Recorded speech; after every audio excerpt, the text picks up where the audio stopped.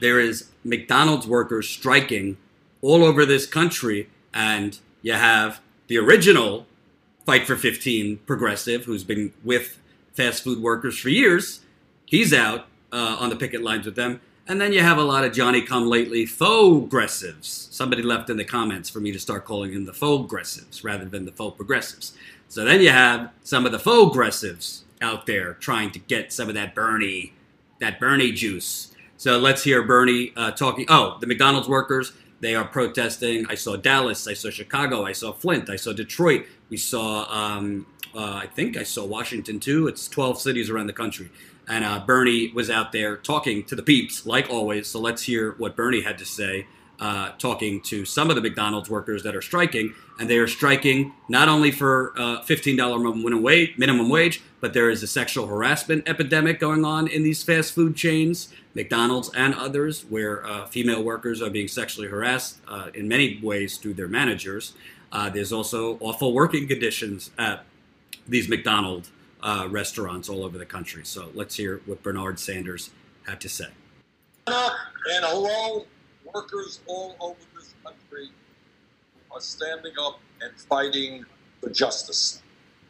And let me tell you guys, what Adriana just said is absolutely true. You are here years ago when people talked about raising the minimum wage from $7.25 an hour, where it is right now, to $15 an hour. We were told that we were crazy, we were extreme. It will never happen. But because of the courage of SEIU and Fight for 15 and thousands of workers who stood up and told the American people that we are human beings. We cannot raise our families. We cannot pay the rent.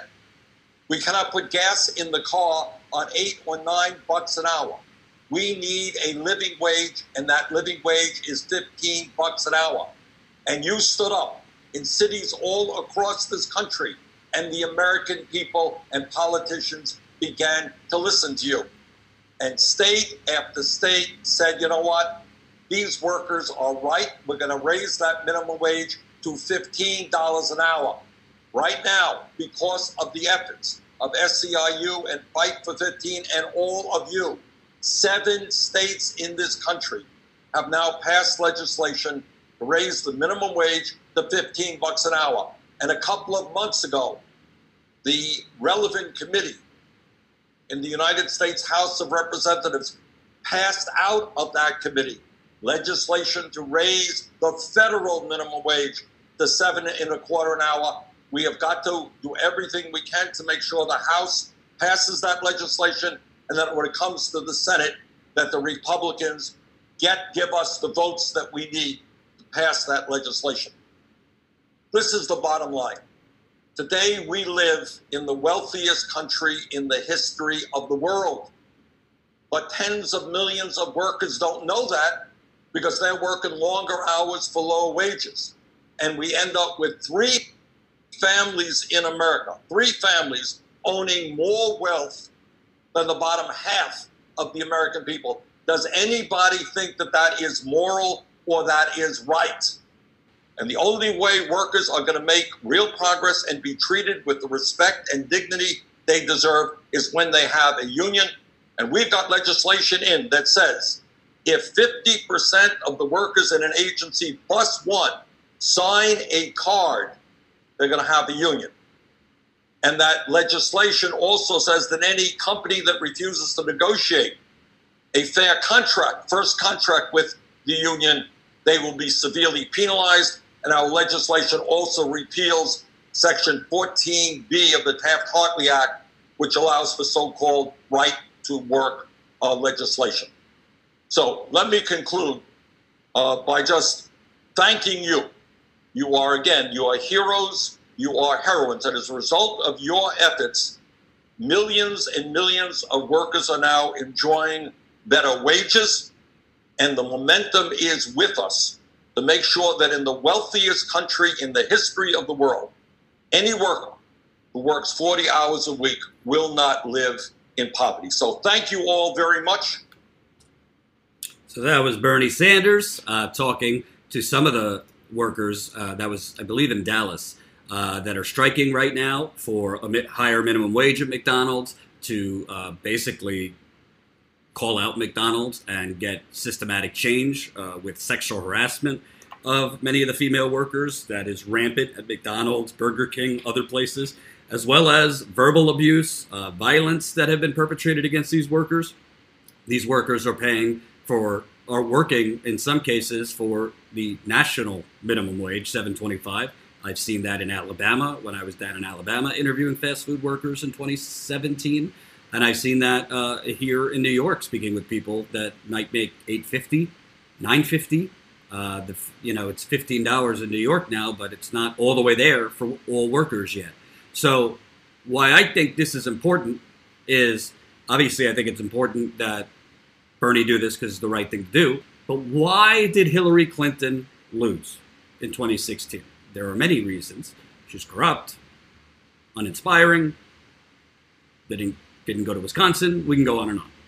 She had 5% less African Americans come out for her. She had 5% less age 18 to 29 come out for her. And she had 6% less Latinos come out for her. All those categories I'm comparing to Obama in 12%. So she had 5%, 6% less in those major categories. Black, Latino, age 18 to 29 come out for her as compared to Obama in 2012. Well, who works at fast food shops? Predominantly. Obviously, older people do too. There's a lot of retirees who can't afford to live on Social Security. They're suddenly working at McDonald's. But who do you see at McDonald's and Burger King and other fast food restaurants? You see a lot of young people who can't get better work. You see a lot of minorities who can't get better work. You see a lot of poor white people who can't get better work. All the demographics that Hillary Clinton suffered with are in that fast food. And it's not only fast food industry. You're talking Walmart. You're talking a lot of different low-wage workplaces where their corporate, behemoth, plutocratic, oligarchic parent companies, talking to you, Walmart, we're talking to McDonald's, we're talking to a lot, refuse to allow them to unionize. So you have Bernie out there. We'll talk about the other ones who are suddenly out there fighting for 15. You have Bernie out there, and he's been consistent out there, speaking directly to the voters who could put him over the top against somebody like Donald Trump. You think these people are going to vote for Donald Trump? No. But do you think these people are going to be so inspired to come out for Joe Biden? Because I don't see Joe Biden out there today with the $15 workers. I've been looking. I don't see Kamala Harris either out there today with the fight for 15 workers. That's not an accident. If they wanted to be there, they'd be there. So you got Bernie Sanders fighting not only so they could have a $15 minimum wage, not only to end the sexual harassment and violence, but to push the right to unionize. That is important. And, Joe Biden, he calls himself Uncle Joe, and I'm a union man. Well, Joe Biden's not out there pushing for Walmart workers to be able to unionize. Joe Biden's not out there for McDonald's workers to unionize. As far as I know, neither is Kamala Harris. Bernie Sanders is the main candidate that has stressed unionization. He has also unionized his campaign. So when you look at that Rust Belt, what has happened to that Rust Belt that defeated Hillary Clinton and elected Donald Trump? Their jobs have been offshored. Their unions have been shrinking and decimated. NAFTA. So Bernie Sanders is pressing all the right buttons. Yes, there's these polls. I'm not going to get into today's ridiculous poll from Monmouth, which again oversampled older people and undersampled younger people to show that Joe Biden is crushing Bernie Sanders. I've already reported quite a few videos showing you why, they're getting to that number because they're oversampling older people and undersampling young people. Not difficult to get that to get to that number if that's how you're going to do it. But I think this is really smart by Bernie Sanders, and I also think he could compare and contrast on that debate stage. Hey, Joe, were you out there with the McDonald's workers? Were you out there with the Verizon workers that I was trying to get better pay, help them unionize? You out there with the communications workers of America? You out there with Walmart? Have you fought Amazon and won? I mean, Bernie Sanders is the only one on that debate stage that has that story to tell because he's been doing it consistently. And let me tell you something. It's a very popular story with progressives. It's also a popular story with some of the people that watch Fox News. There's a not so small, it might surprise you, but there's a not small part of the Republican Party that is blue collar. They are, into, the social issues like abortion and things like that, but they're pro-life.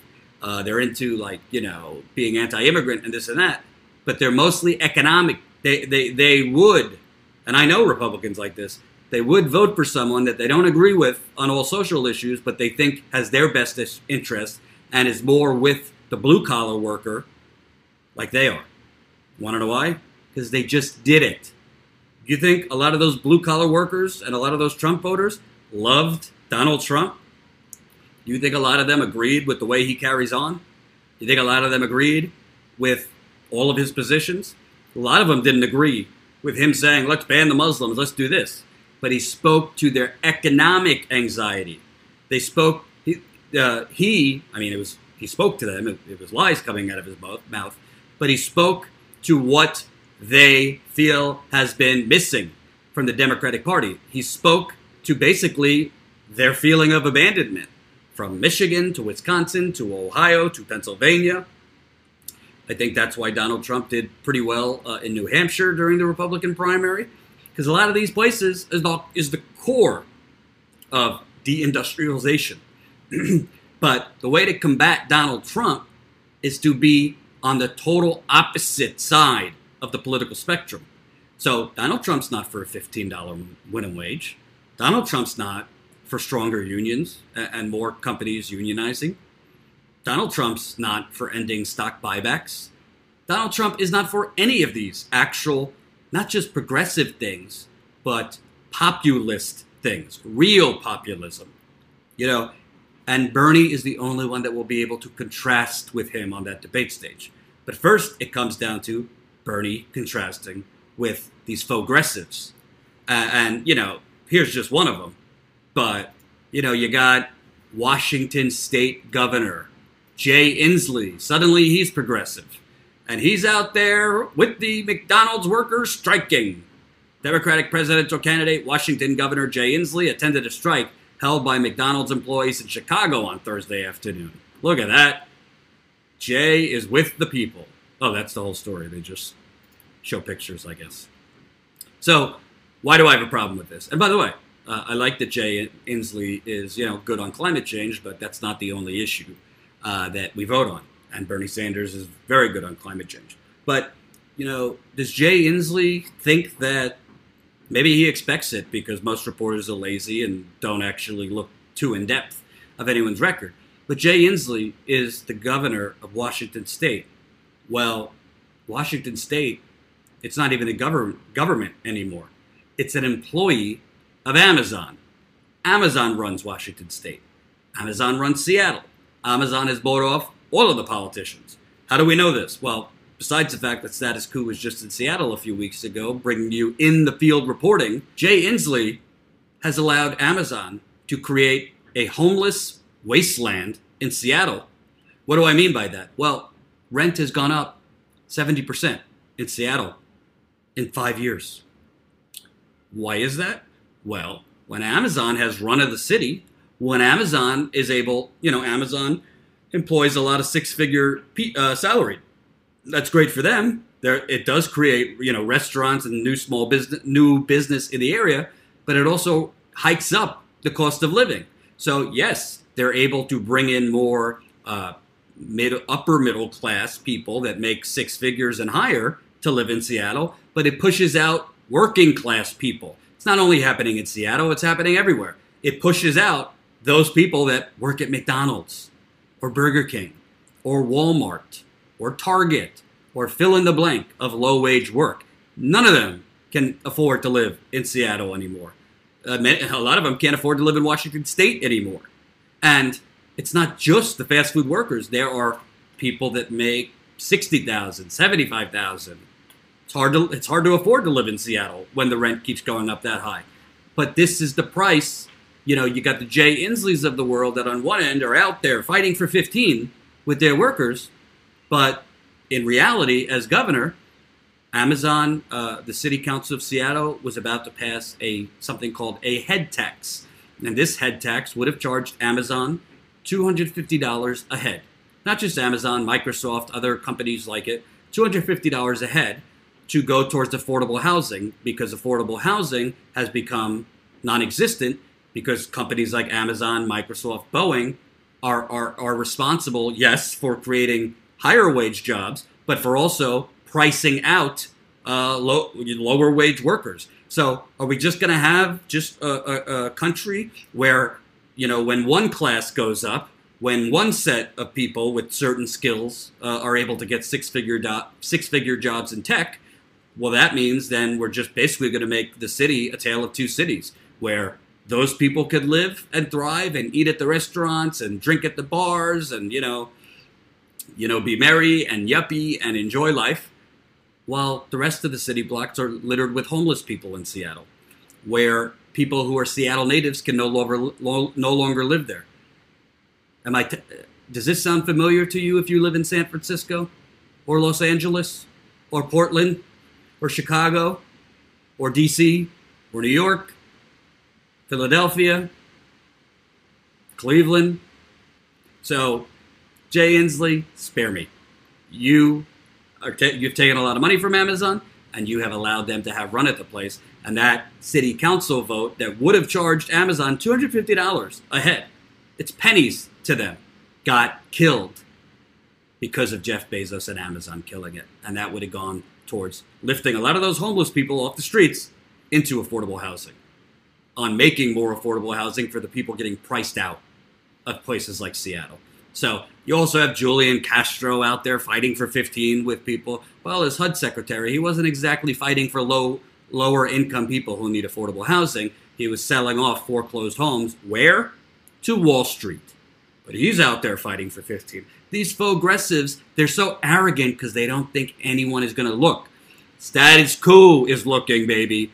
We will expose you. So that's how you know.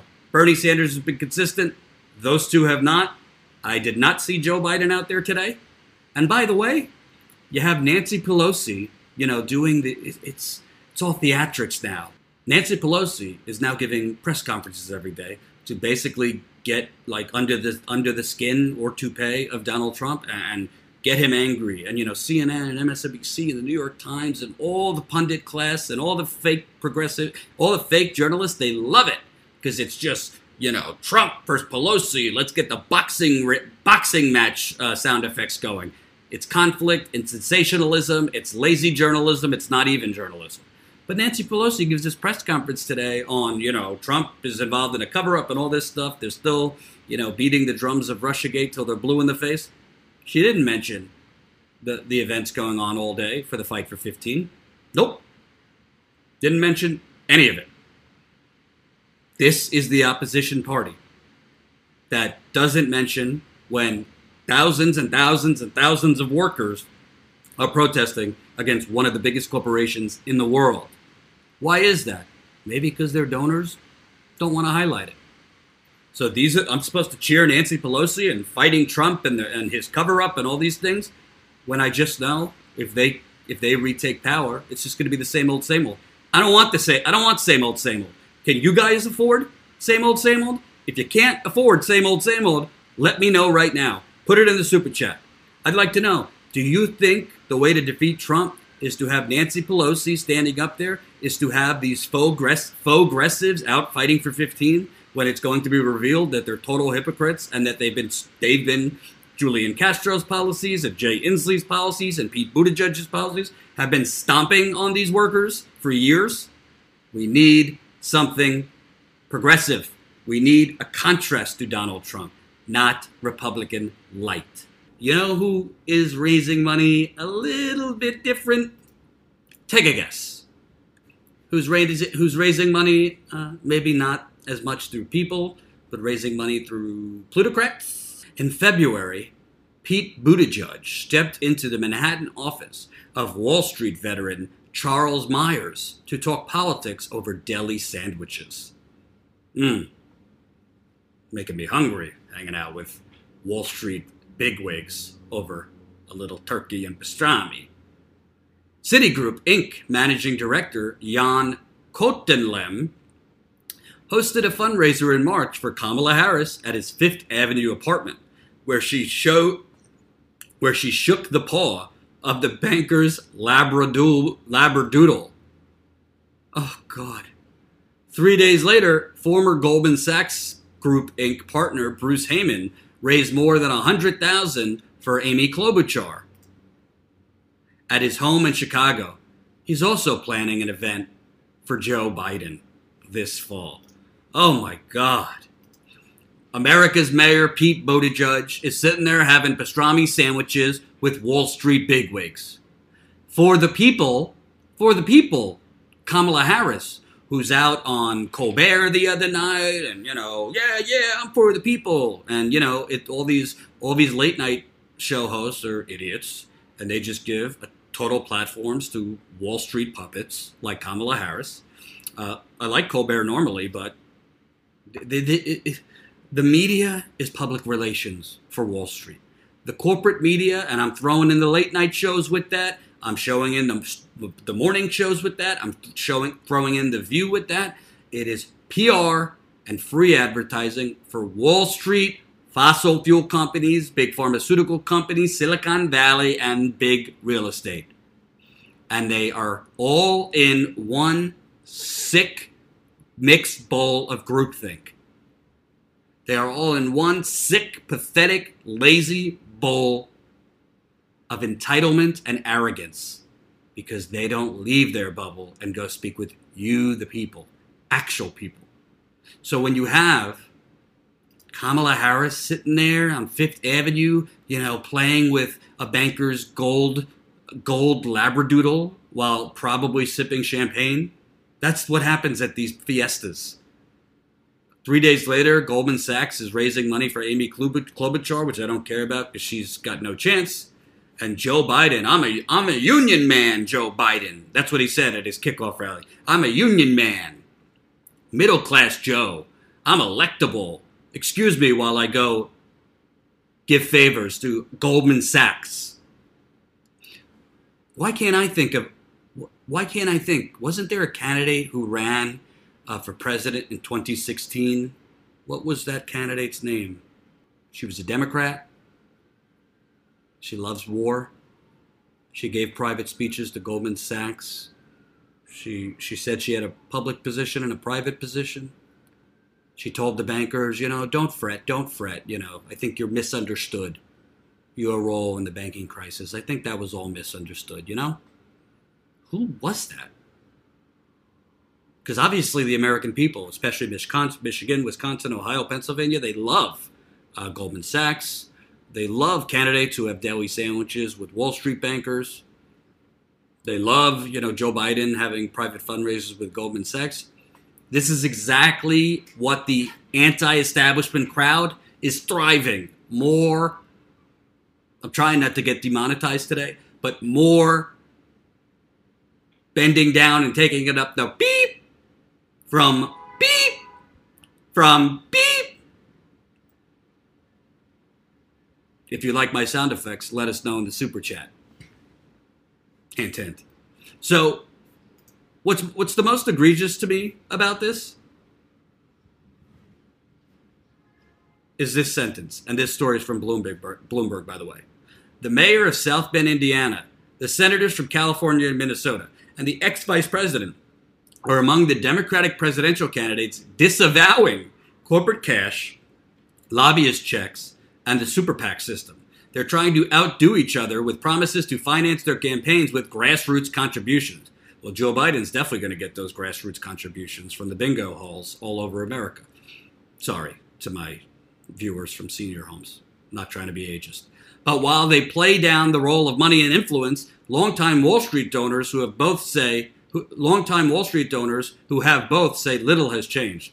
I've talked to about half of them. And I have not run into a single one who said, hey, you worked at Goldman Sachs, I can't take your money, says Heyman, who helped elect Barack Obama by collecting checks from friends and later became his ambassador to Canada. I've not heard that ever. Well, no wonder. No wonder Barack Obama never jailed a banker as president after the bankers brought down the global financial economy. All the bankers put him in office. And I was hoodwinked. Were you hoodwinked by then candidate Obama? He spoke about parting the seas, lifting the skies, lifting us up to a new kind of politics, a post-partisan era. But then he had to take bathroom breaks to bend over and for Wall Street. So you got Kamala Harris. I'm for Medicare for all. You think her Wall Street bankers that are invested in big pharmaceutical companies are for Medicare for all? Got Pete Buttigieg. I don't even know what he's for. He says, oh, it's about values. Let me show you my value. We'll get to policy later. Yeah, he'll propose whatever policies that Wall Street guy that he ate sandwiches with, tell him he's allowed to propose. Amy Klobuchar, I don't care. Joe Biden, I'm for a public option, and he's running on unity. It's like Hillary Clinton with a penis is running again. That's his message. We need to unify. And the people who talk about unifying, they are the people that don't have any actual progressive or populist policies. That's who talks about unifying. But the fact that you got Wall Street executives on the record saying, I've talked to about half of them, and I have not heard one of them say, well, you're at Goldman Sachs, so I can't take your money. And this is when the arrogance comes into play, and this is when the sociopathic nature of our politics come into play. When you have people like Kamala Harris by day going out there and putting on this show that she's for the people, and she's for Medicare for all, and she's for free college or debt-free college, whatever that means. It's not free public college tuition. And she's for, raising money for raising wages for the teachers, and all of these things that sound pretty nice. But Wall Street executives are not for any of those things, because Wall Street executives make their money by investing in the very plutocratic and oligarchic corporations and entities that would go down if Medicare for all were a thing, that would be harmed if free public college was a thing. They would be harmed with a minimum wage increase. They would be harmed with stronger labor unions. Wall Street is at the center of everything in American life. As Mike Gravel said in our interview, if you haven't seen my interview with Mike Gravel, it's up here on the channel. It is the military-industrial complex via Wall Street running the country and the media. But let me ask you a question. Honestly. And I'm not only saying this, I'm really not only saying this because we're trying to grow our membership and we're trying to raise money. I want to ask you, do you expect any journalists at Kamala Harris rallies, or any journalists that interview Kamala Harris, or any journalists that interview voters for Kamala Harris, or Joe Biden? Do you expect any of them to bring this up? Do you expect any of them to bring up that her largest donor in her entire career is Warner Media? You know who Warner Media was the parent company of until last year? CNN. So basically, Kamala Harris's bigger financial sugar daddy was CNN's parent company. AT&T now owns CNN. I'm sure they gave money to Kamala Harris too. You think anyone's going to challenge Kamala Harris voters on, well, if you want, tax cuts for the middle class, if you want, expanded health care, if you want more pay for teachers, do you expect somebody who's taking a lot of money from Wall Street, the same Wall Street that is against every single policy that she's saying she's for, do you think they're just giving her money for charity? Or do you think they're giving her money because they expect something in return? Do you remember a candidate named Barack Obama who said he was against Wall Street excess and greed, and then never never actually jailed any bankers and passed a toothless Band-Aid called Dodd-Frank over a gunshot wound. You're not going to have any journalists do that because A, they're paid not to tell the truth. B, they're paid not to challenge corporate candidates on their corporatism. And C, they are paid to focus on the sound bites, the theatrics, the narrative, and the brand. That's how Kamala Harris has been propped up to the point she is now, which is still not that high. She's still polling at 8 to 10% in most national polls, despite all the free airtime she's gotten from CNN, despite all of the adoring coverage she's gotten from places like The View and Stephen Colbert the other night. They're making a Hillary Clinton disciple. You know who's running Kamala Harris's campaign and all her staffers? They worked for Hillary Clinton's 2016 campaign. You know who's donating a lot of money to Kamala Harris? Hillary Clinton donors. Why do you think Kamala Harris was meeting with Hillary Clinton's top donors in the Hamptons in the summer of 2017, 6 months after she became a senator? To talk about Medicare for all and free college? Now, I want to cover a story that's not getting a lot of attention, and it should be. And by the way, it's about to absolutely thunderstorm and lightning here in New York City. So that definitely is symbolic of the current state of this corporation. I mean country, because we are the United Corporations of America. So, as you remember, there was an African-American man by the name of Eric Garner who was choked to death by New York City police a couple years ago. He was in the street selling cigarettes. In 2014, it's not exactly crime of the century stuff. I think they said he was selling illegal cigarettes, something like that. So, like in every other case, the cops got off for illegally choking this man to death as he stood there screaming, I can't breathe, I can't breathe, I can't breathe. The cop who killed him got off. Grand jury decided not to indict him for reasons I truly can't even fathom. And Eric Garner's family has been fighting for justice for years since. Any justice would be nice. Well, new text messages came out showing you exactly how much the life of Eric Garner was worth to the New York City Police Department. A police commander in Staten Island received text messages from one of his officers in July 2014, informing him that a man identified as Eric Garner had been arrested and was most likely dead on arrival after he had been wrestled to the ground. Not a big deal, the lieutenant replied. We were effecting a lawful arrest. Audible gasps were heard as the texts were read aloud on Thursday during a police disciplinary hearing for Officer Daniel Pantaleo. He is accused of recklessly using a chokehold that led to Mr. Garner's death after he was detained on the suspicion that he was selling untaxed cigarettes. The text and testimony provided unsettling new details in one of the most wrenching cases of suspected police misconduct in New York. Let me repeat this. He's texted, not a big deal, the lieutenant replied. We were effecting a lawful arrest. So, you would text not a big deal to somebody who works for you if they, mailed something to the wrong address. You wouldn't like it, but okay. Or if they got something wrong, spelled something wrong, in our case. Not a big deal. Change it as soon as you can. The New York Police Department lieutenant got a text that this guy is dead, and it was not exactly, the best of cases, which I'm about to read to you, and says, not a big deal.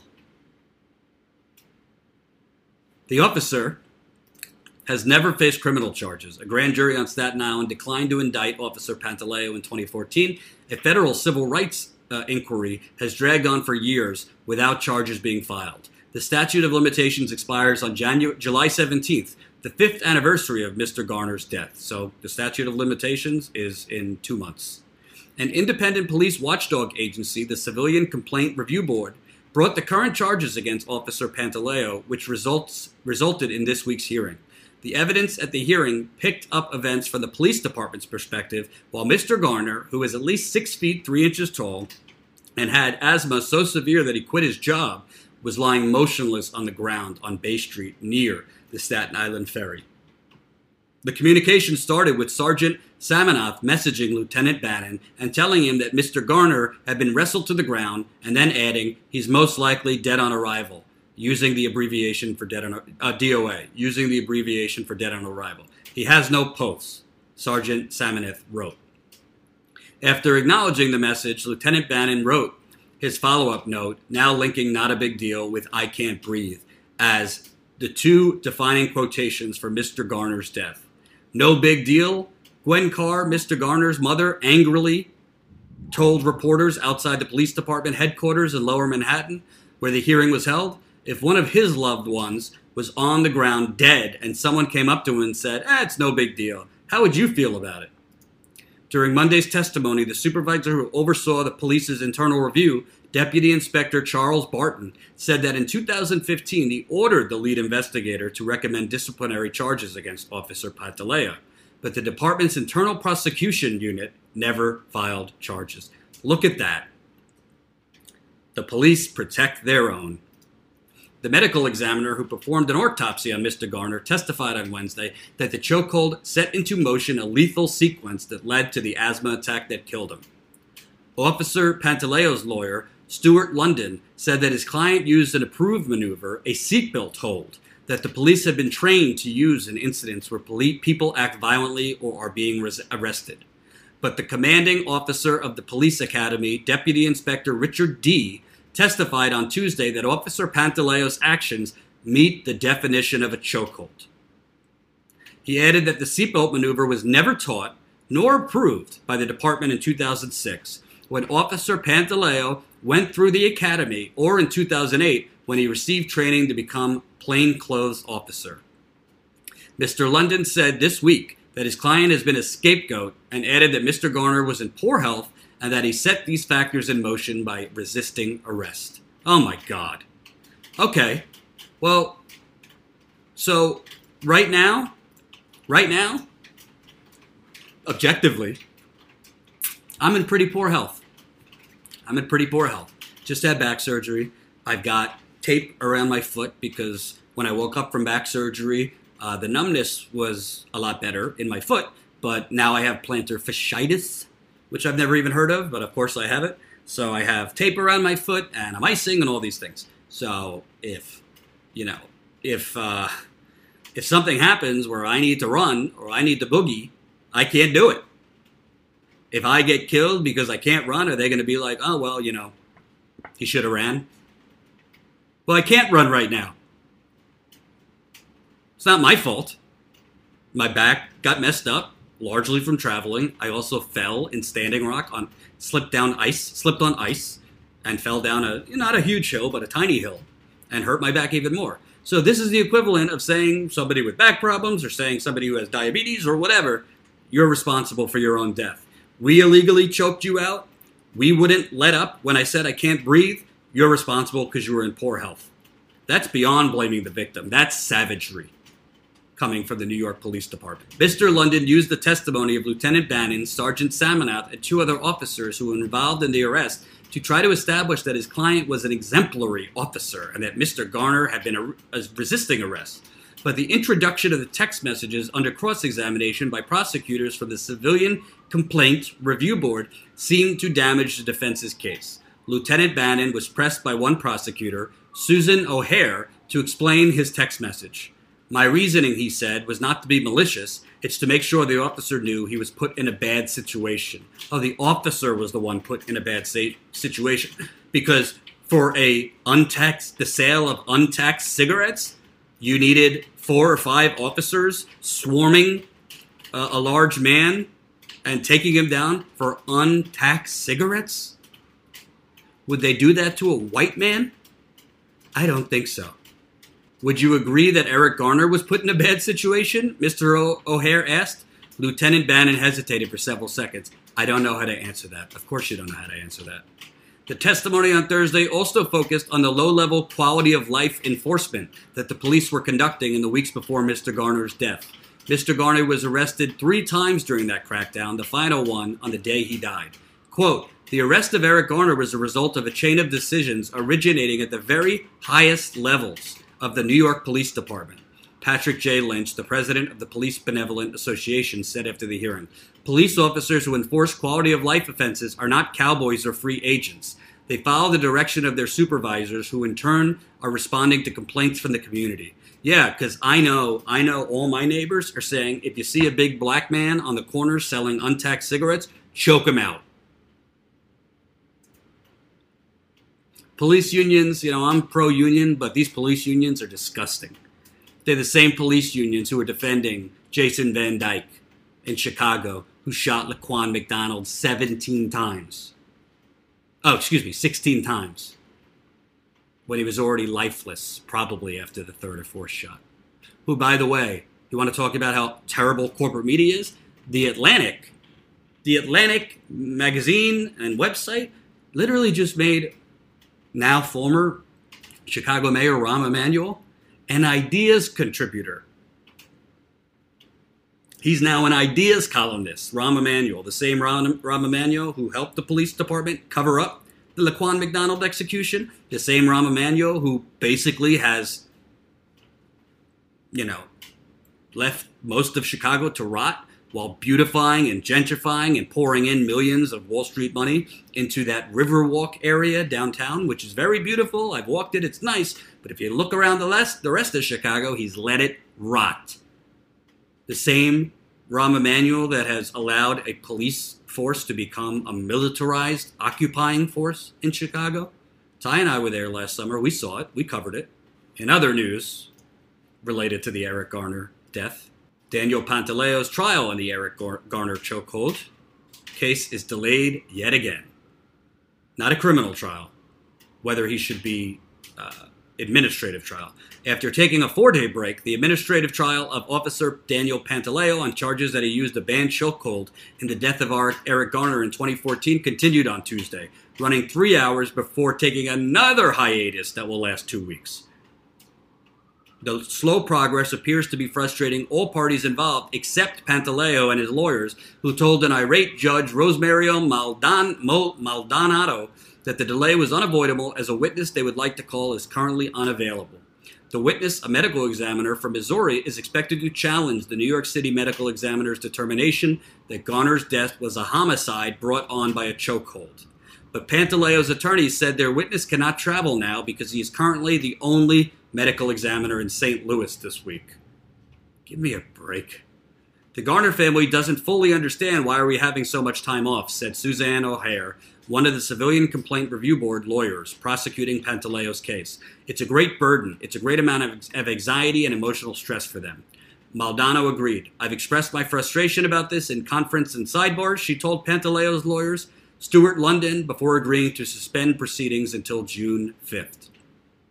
In a pretrial motion last month, Pantaleo's lawyers had asked Maldonado for last Friday off from trial as Pantaleo, who is still employed by the NYPD, had a scheduled vacation. At the time, Maldonado refused, but last week she agreed to recess court that Friday, and on this Monday, when Pantaleo's lawyers said they were unable to schedule witnesses on those days. This is what you call police stall tactics. You're talking 5 years now. 5 years since this man has been brutally, I call it, assassinated. This man has escaped criminal justice. He's not going to be tried criminally, which is an absurd embarrassment and disgrace. And he probably will get a slap on the wrist administratively, because this is the country we live in. It's an extension, frankly. I mean, what do you call it other than Jim Crow? They're executing black men and they're getting away with it. I know some police officers that are great men. And obviously there's female police officers. But there is a systemic rotting of the apple that's been going on since the beginning of time, where American business, American corporate media bow down, they fetishize the police, and that fetishizing and putting them up on pedestals, no matter what, is what allows them to execute black men with no repercussions, no real repercussions. And this comes down to presidential leadership too. Because frankly, the criminal, we need to start at the beginning. Police reports. Should police reports be written by police involved in the situations? Or should we be talking more to witnesses? Do we need to start talking about, do we need legal observers with policemen at all times? That's the only way you're going to stop police from just, without even thinking, executing black men, but then after the fact, not covering it up with an alternative story. So I know Bernie Sanders is talking about criminal justice reform. I know Tulsi Gabbard is. I know Elizabeth Warren is. Kamala Harris claims to be, even though she locked up a lot of black men for no reason and threw away the key. But this is something, I don't see many media companies following up on Eric Garner and this officer that murdered him.